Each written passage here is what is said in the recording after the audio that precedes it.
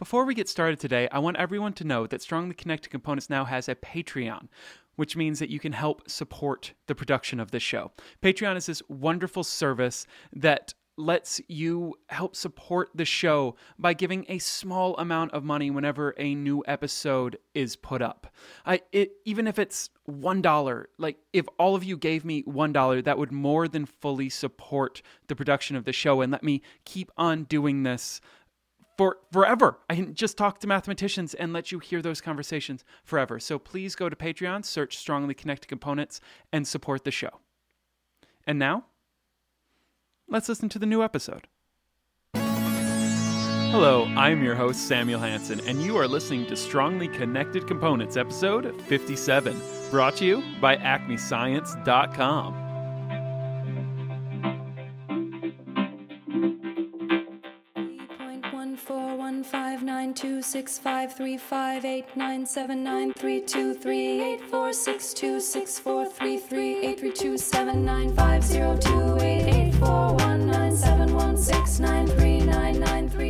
On today's episode, I'm joined by Talithia Williams, Associate Professor of Mathematics at Harvey Mudd College.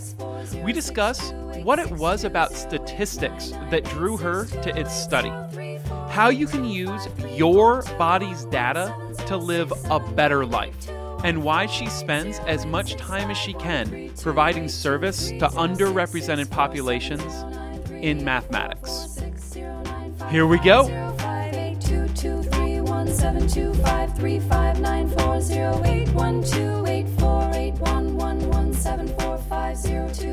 Hello and welcome to Strongly Connected Components. Joining me on the show today is Talithia Williams, an associate professor of mathematics at Harvey Mudd College, as well as someone you may have seen give a TED Talk about, numbers and stats and how to use those to, live a healthier life. Talithia Williams, welcome to the show. Thanks for having me, Samuel. So I wanted to start out by going to the very beginning and ask you, what to you was the importance of numbers when you were growing up? Yeah, when I was a kid, I was really intrigued by mathematics, and so I kind of, felt like it was easy to change for you. And so I got practice doing a lot of number crunching in my head just to sort of return people their change. And so I think that sort of got me used to thinking about numbers very quickly. And then once I got to college, I didn't really think about majoring in math until I had my AP calculus teacher actually was like, you're really talented in math. You should think about majoring in it. And I was like, oh, why would I do that? But then I saw that there was money for, folks to major in science and engineering and mathematics. And so, yeah, somebody showed me the money. And so then that swayed me toward mathematics. So I noticed reading a little bit, there's a profile of you where I saw that you experienced a few speed bumps getting to exactly where you wanted to go for graduate school, correct? I did. Yeah, so when I finished college, I applied at Rice University to their applied math department and didn't get accepted. And so it ended up going into a PhD program at Howard in math. It was possibly a good speed bump in the sense that while I was at Howard, I took a statistics course. I took biostatistics and I took a math stat course. And so that was sort of what introduced me to statistics and the idea of going into statistics. And so but I really wanted to be at Rice. I remember that first time I interviewed there, when the year I got rejected, and I walked around the campus and I was like, I'm supposed to be here. There's something special about this place, and I just felt like, this was where I was supposed to be. And so I really got that feeling. And so when I didn't get accepted, the first time something just felt strange, but I had this emotion. And so I applied again. I got a master's at Howard in math, but this time I was open to statistics, and so I applied to the stats department as well. Still got rejected from applied math, but got accepted to statistics, and so for me that was sort of confirmation that this is actually the area that I was meant to go in the first place. Perhaps a roadblock. You could also see it as had I not gone to Howard and not taken statistics, I probably would have gone into applied mathematics, and we might not be talking today. So all things work together for good. I've had plenty of speed bumps and things along my course, and I am also quite happy where I have ended up.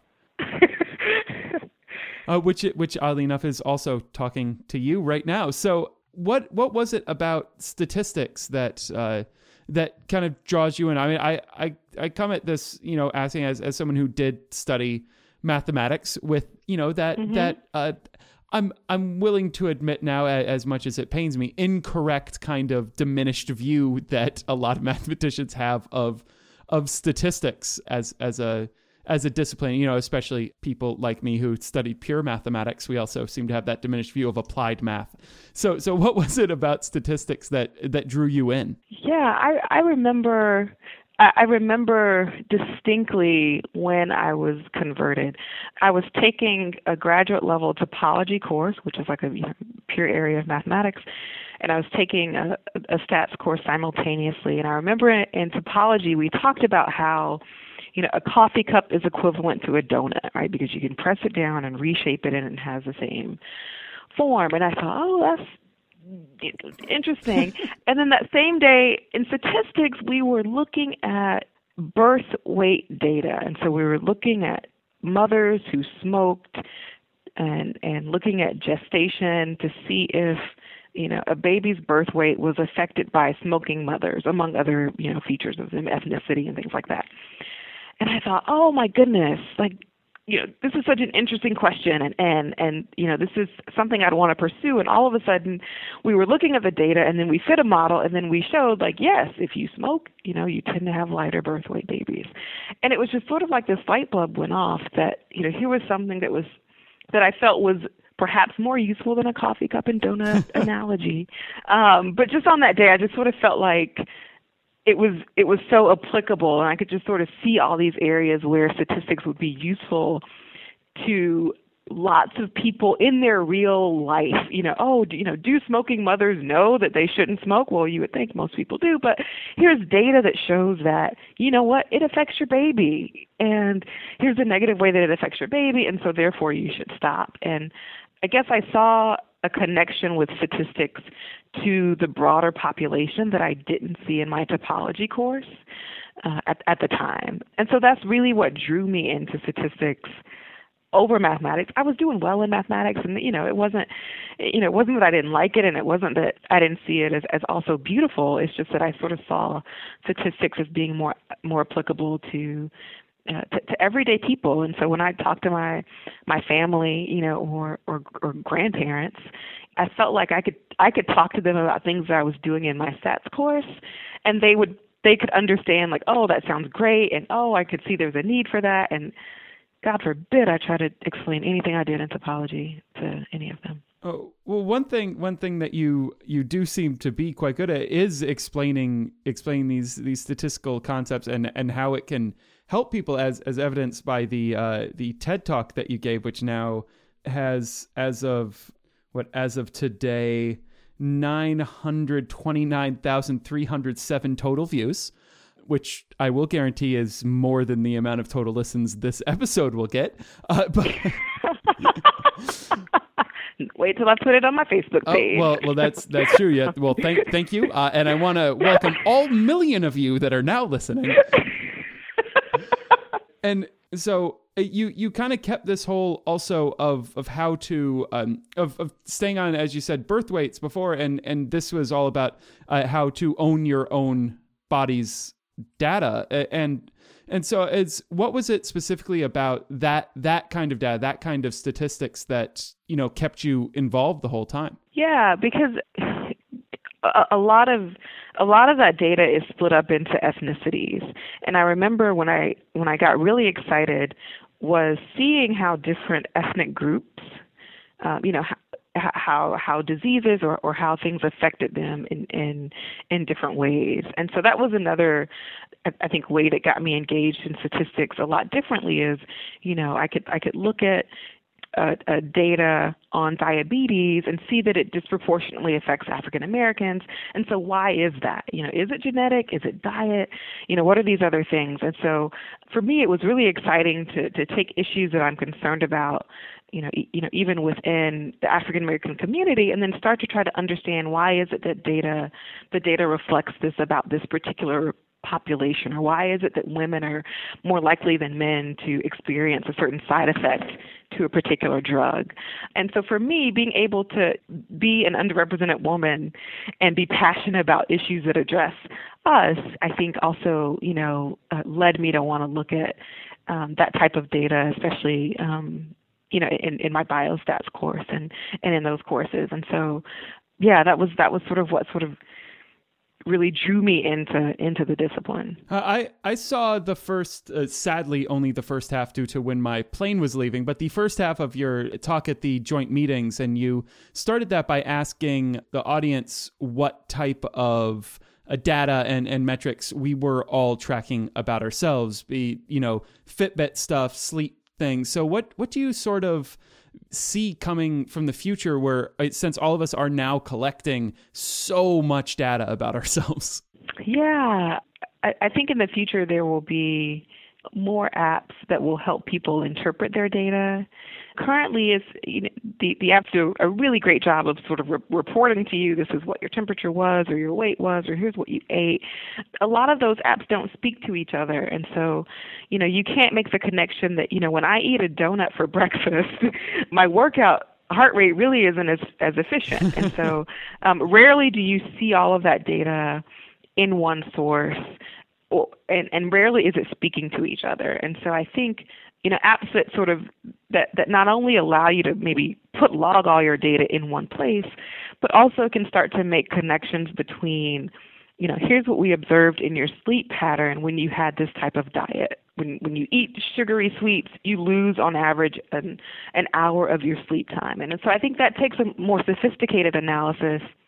And it's also some liability there, right? Because as you start to tell people things from their data and they make changes, then you're sort of perhaps liable for those changes. And so I think that's the reluctance to interpret people's data and give them feedback, because, you were then saying, after this analysis, this is what we've noticed. And so if we could somehow get around finding a way to interpret people's data or help them interpret their data, right? Here's a tool that you can load all of whatever your favorite device is, load all that data here, and here are some metrics that we can use, that you can use to sort of interpret that data. I think that's where it's going.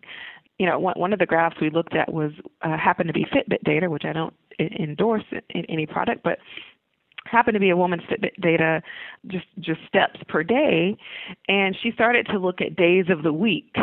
Do I take more steps on particular days of the week? And so right now it's not really easy to look at that data. I think she had to export it and then, put it in a programming language and plot it and things like that. But it'd be great to know if I'm walking during lunch, do I get more steps in on Friday or Monday or on the weekend? I think that's what people want, and that's the direction that it's going to go in. Otherwise, you just have a lot of data that you can't really do anything with. And so it seems pointless almost to collect so much data and not be able to answer very rich questions about it.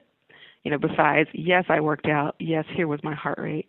Another thing that my husband and I do, we collect our heart rate data. So when we work out, and in particular, he plays racquetball. And so, he was able to start charting his heart rate data versus the games that he played. And so he noticed for games that he won, his heart rate was sort of in these higher heart rate zones than in games that he lost.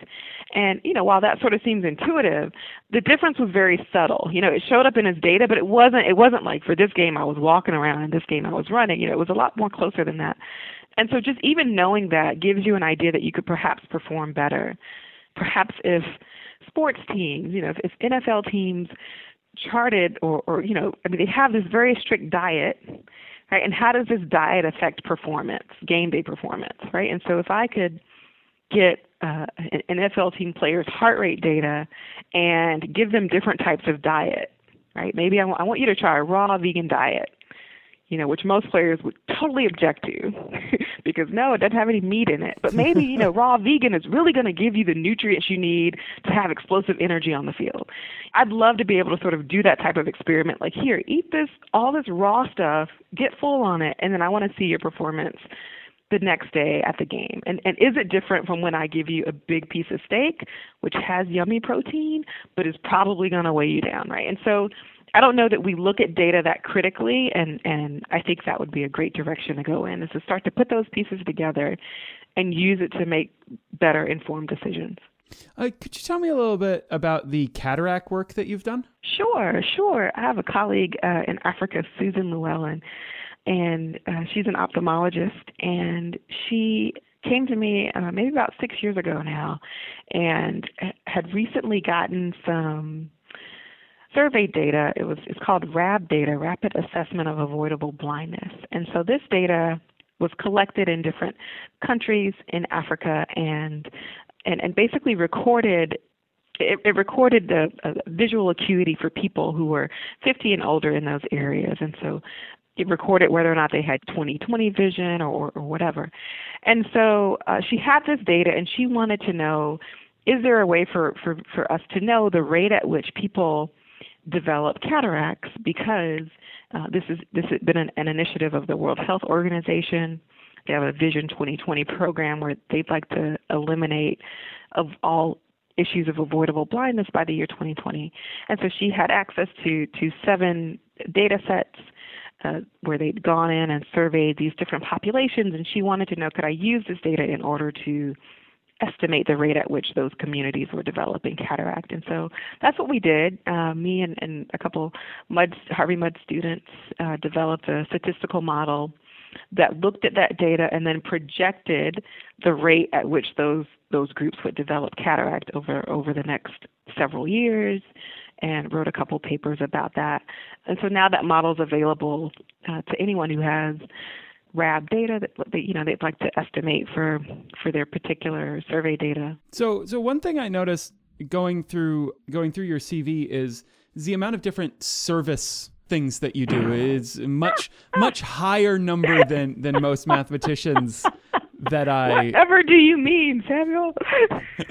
much higher number of service kind of positions and things that you do than most mathematicians. I was hoping that you could speak a little bit to both why you do so many service things, but also what you are getting out of putting forward this service. All right, so why service, and then what I get out of it.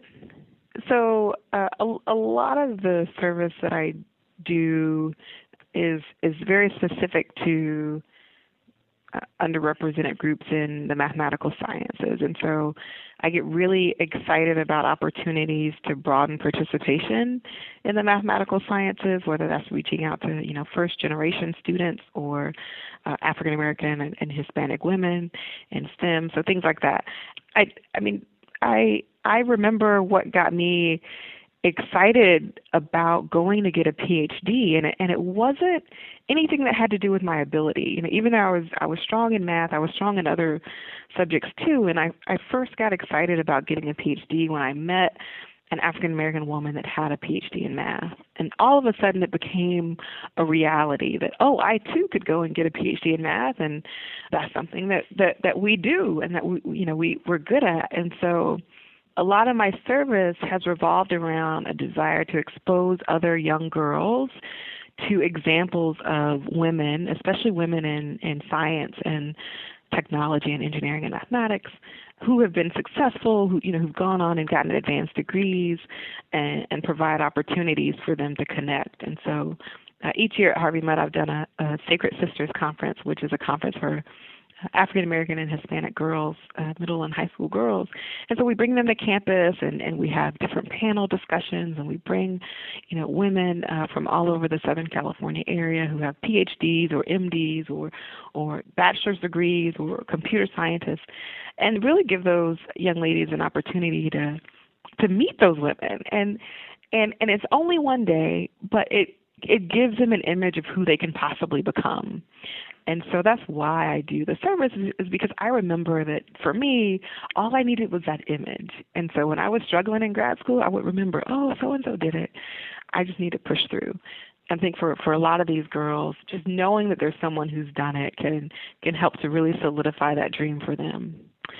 What I get out of it, I mean, it's kind of like paying it forward, right? And so I think for me, just to see those light bulbs go off, to see young girls who look like me, who come up to me and say, I'd never met a Black woman in statistician before, but now that I meet you, wow, that's so awesome, and I can do this too. Or folks who say, I saw your TED Talk, and I'm going to go write my own TED Talk. I'm like, you should.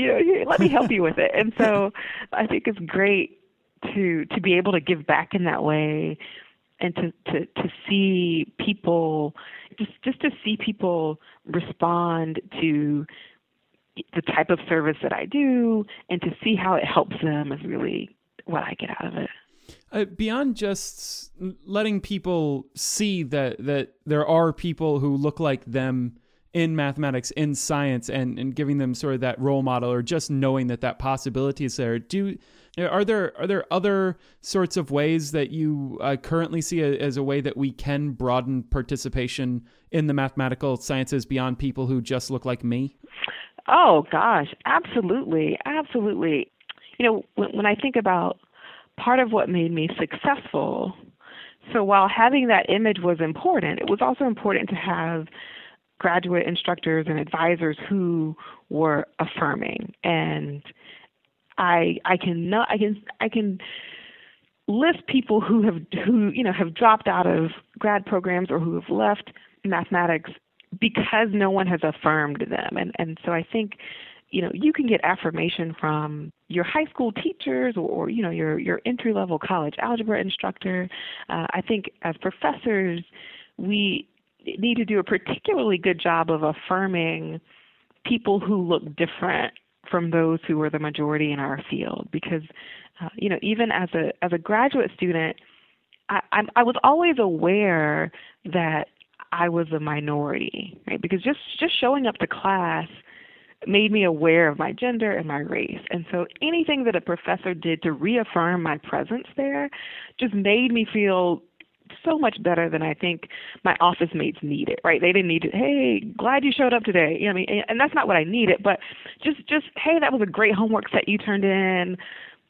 Like just little things just made me feel like I was a part of the community, because I just sort of looked like an outlier all throughout graduate school. And so I think as professors, we have to be intentional in reaching out to underrepresented groups in order to broaden participation. And it's easy to say, I treat all my students equally, which is great.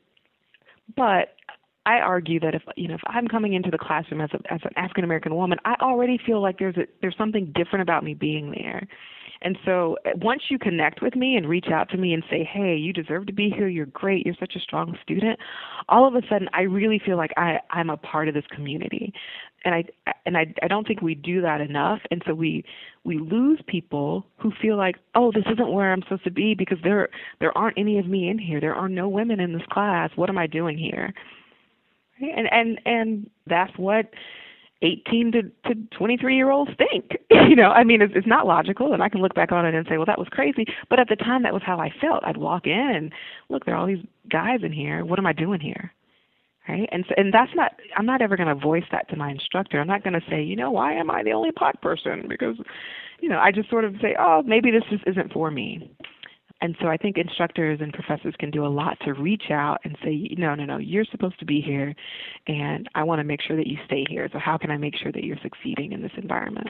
One thing I also noticed is that you you are both a EDGE scholar and an EDGE mentor, and I recently talked to the founding directors and the current co-directors of the EDGE program as well. And I was wondering if you could tell me a little bit about your perspective on the program from having been an EDGE scholar. Oh, EDGE is awesomeness.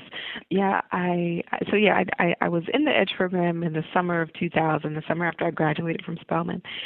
And the first thing it did was build community. So all of a sudden I met these women from all over the country who were going to graduate programs all over the country. And so immediately I had a group of women who I was connected to. And we also took graduate level classes over the summer.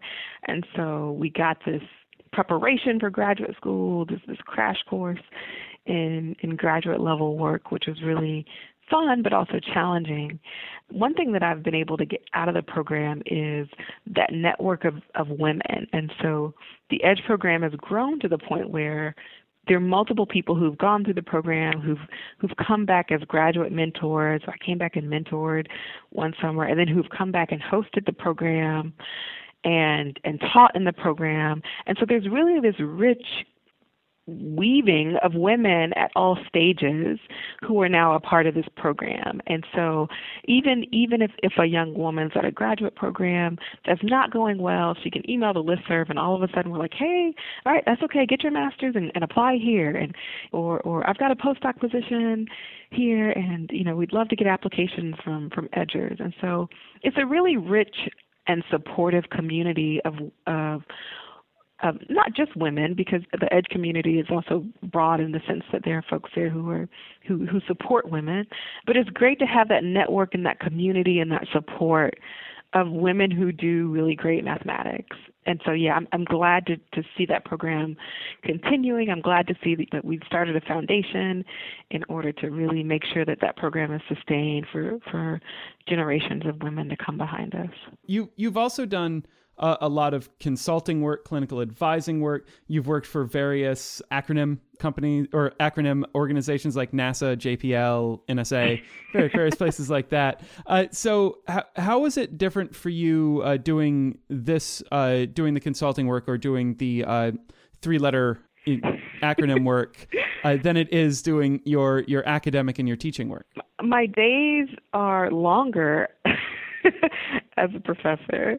It doesn't come to an end, right? So I'll probably go home tonight and work on a lecture for tomorrow and do some reading that pertains to some of my research. Whereas, gosh, those great days of working at NASA and the NSA where your day had to end at 5 o'clock, and especially at the NSA where you couldn't take your work home because it was top secret, and gosh, that 40-hour work week would almost be a luxury now.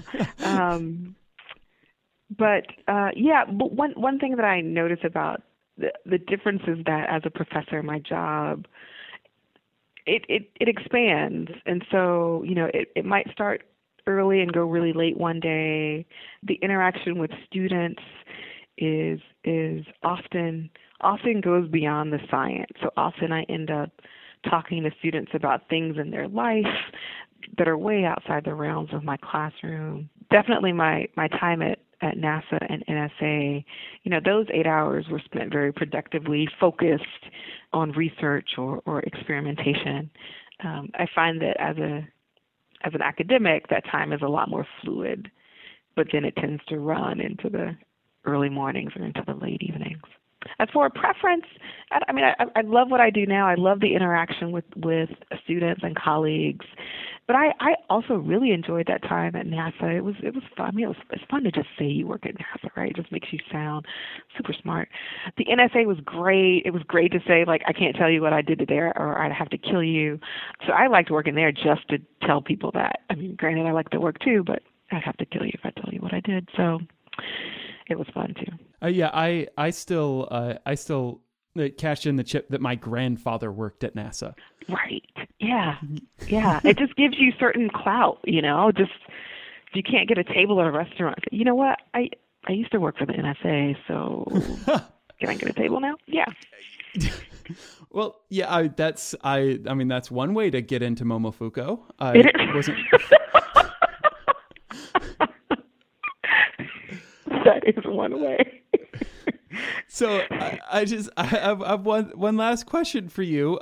If I mean, other than telling everyone your trick to get seated at the ritziest of restaurants without a reservation, what's one sort of kind of like stats based or database thing that you would suggest an everyday person try to do in order to live a better or healthier life? I'd suggest collecting some information about yourself. I won't even specify what it is. It might be, depending on your age, it might be something like your blood pressure or your sugar glucose level or your weight or your temperature. I think the more that we understand how our bodies work, we can better understand when they're not working. And I think we miss the crossover between things working well and things not working well until it gets too late, and then we realize, oh, something's really not working right, I should go to the doctor, and then we go to the doctor with no information. So it's difficult for our doctor to know when this issue or when this crossover occurred into this downward spiral. And so I'd suggest just something basic. I mean, if it takes you wearing a wearable device and just sort of logging that data, because it could be that something that you eat you might be allergic to and you just might not know it, and it shows up a couple of days later. Little things like that, I think we can just start to understand ourselves better. It's also great for our loved ones because we have my husband and I have aging parents, and so often, when we talk to them and they say, how do you feel today? Well, I don't feel too good. Well, what, and so I'm asking, well, what's your blood pressure? What's your sugar today? And, I'm asking all these detailed data questions. I've let go of the emotion, and now I want you to tell me what it was today and tell me what it was the past 2 weeks, and now I'm going to start to look at it. And I'm going to say, oh, Mom, it looks like your blood pressure's been going down. Maybe you need to add a little more sodium to your diet, or whatever it is, right? Or, let's call your doctor because your pattern looks like this. And so I think the more information that we have that we can share with family and friends, the better our lives will be overall. Well, Talithia Williams, thank you so much for coming on to Strongly Connected Components today. Thank you for having me, Samuel. I've enjoyed it.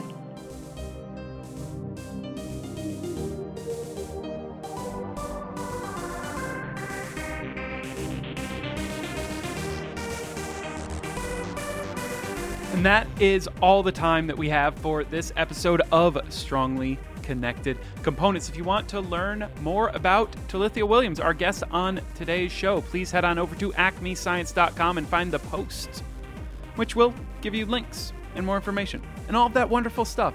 And also, don't forget, you can now support Strongly Connected Components on our Patreon. So head on over to Patreon. Just Google it or go to patreon.com. That's patreon.com. I'm going to not spell the com part, and search Strongly Connected Components, and you can help make sure that Strongly Connected Components can keep going on indefinitely until I've interviewed every mathematician in the world, which, since there's more that are being taught right now, means that I'll just keep doing this forever. If you have any feedback, or you want to suggest a guest, or you just want to tell me anything, my email is samuel@acmescience.com. That is my personal email, so please email me.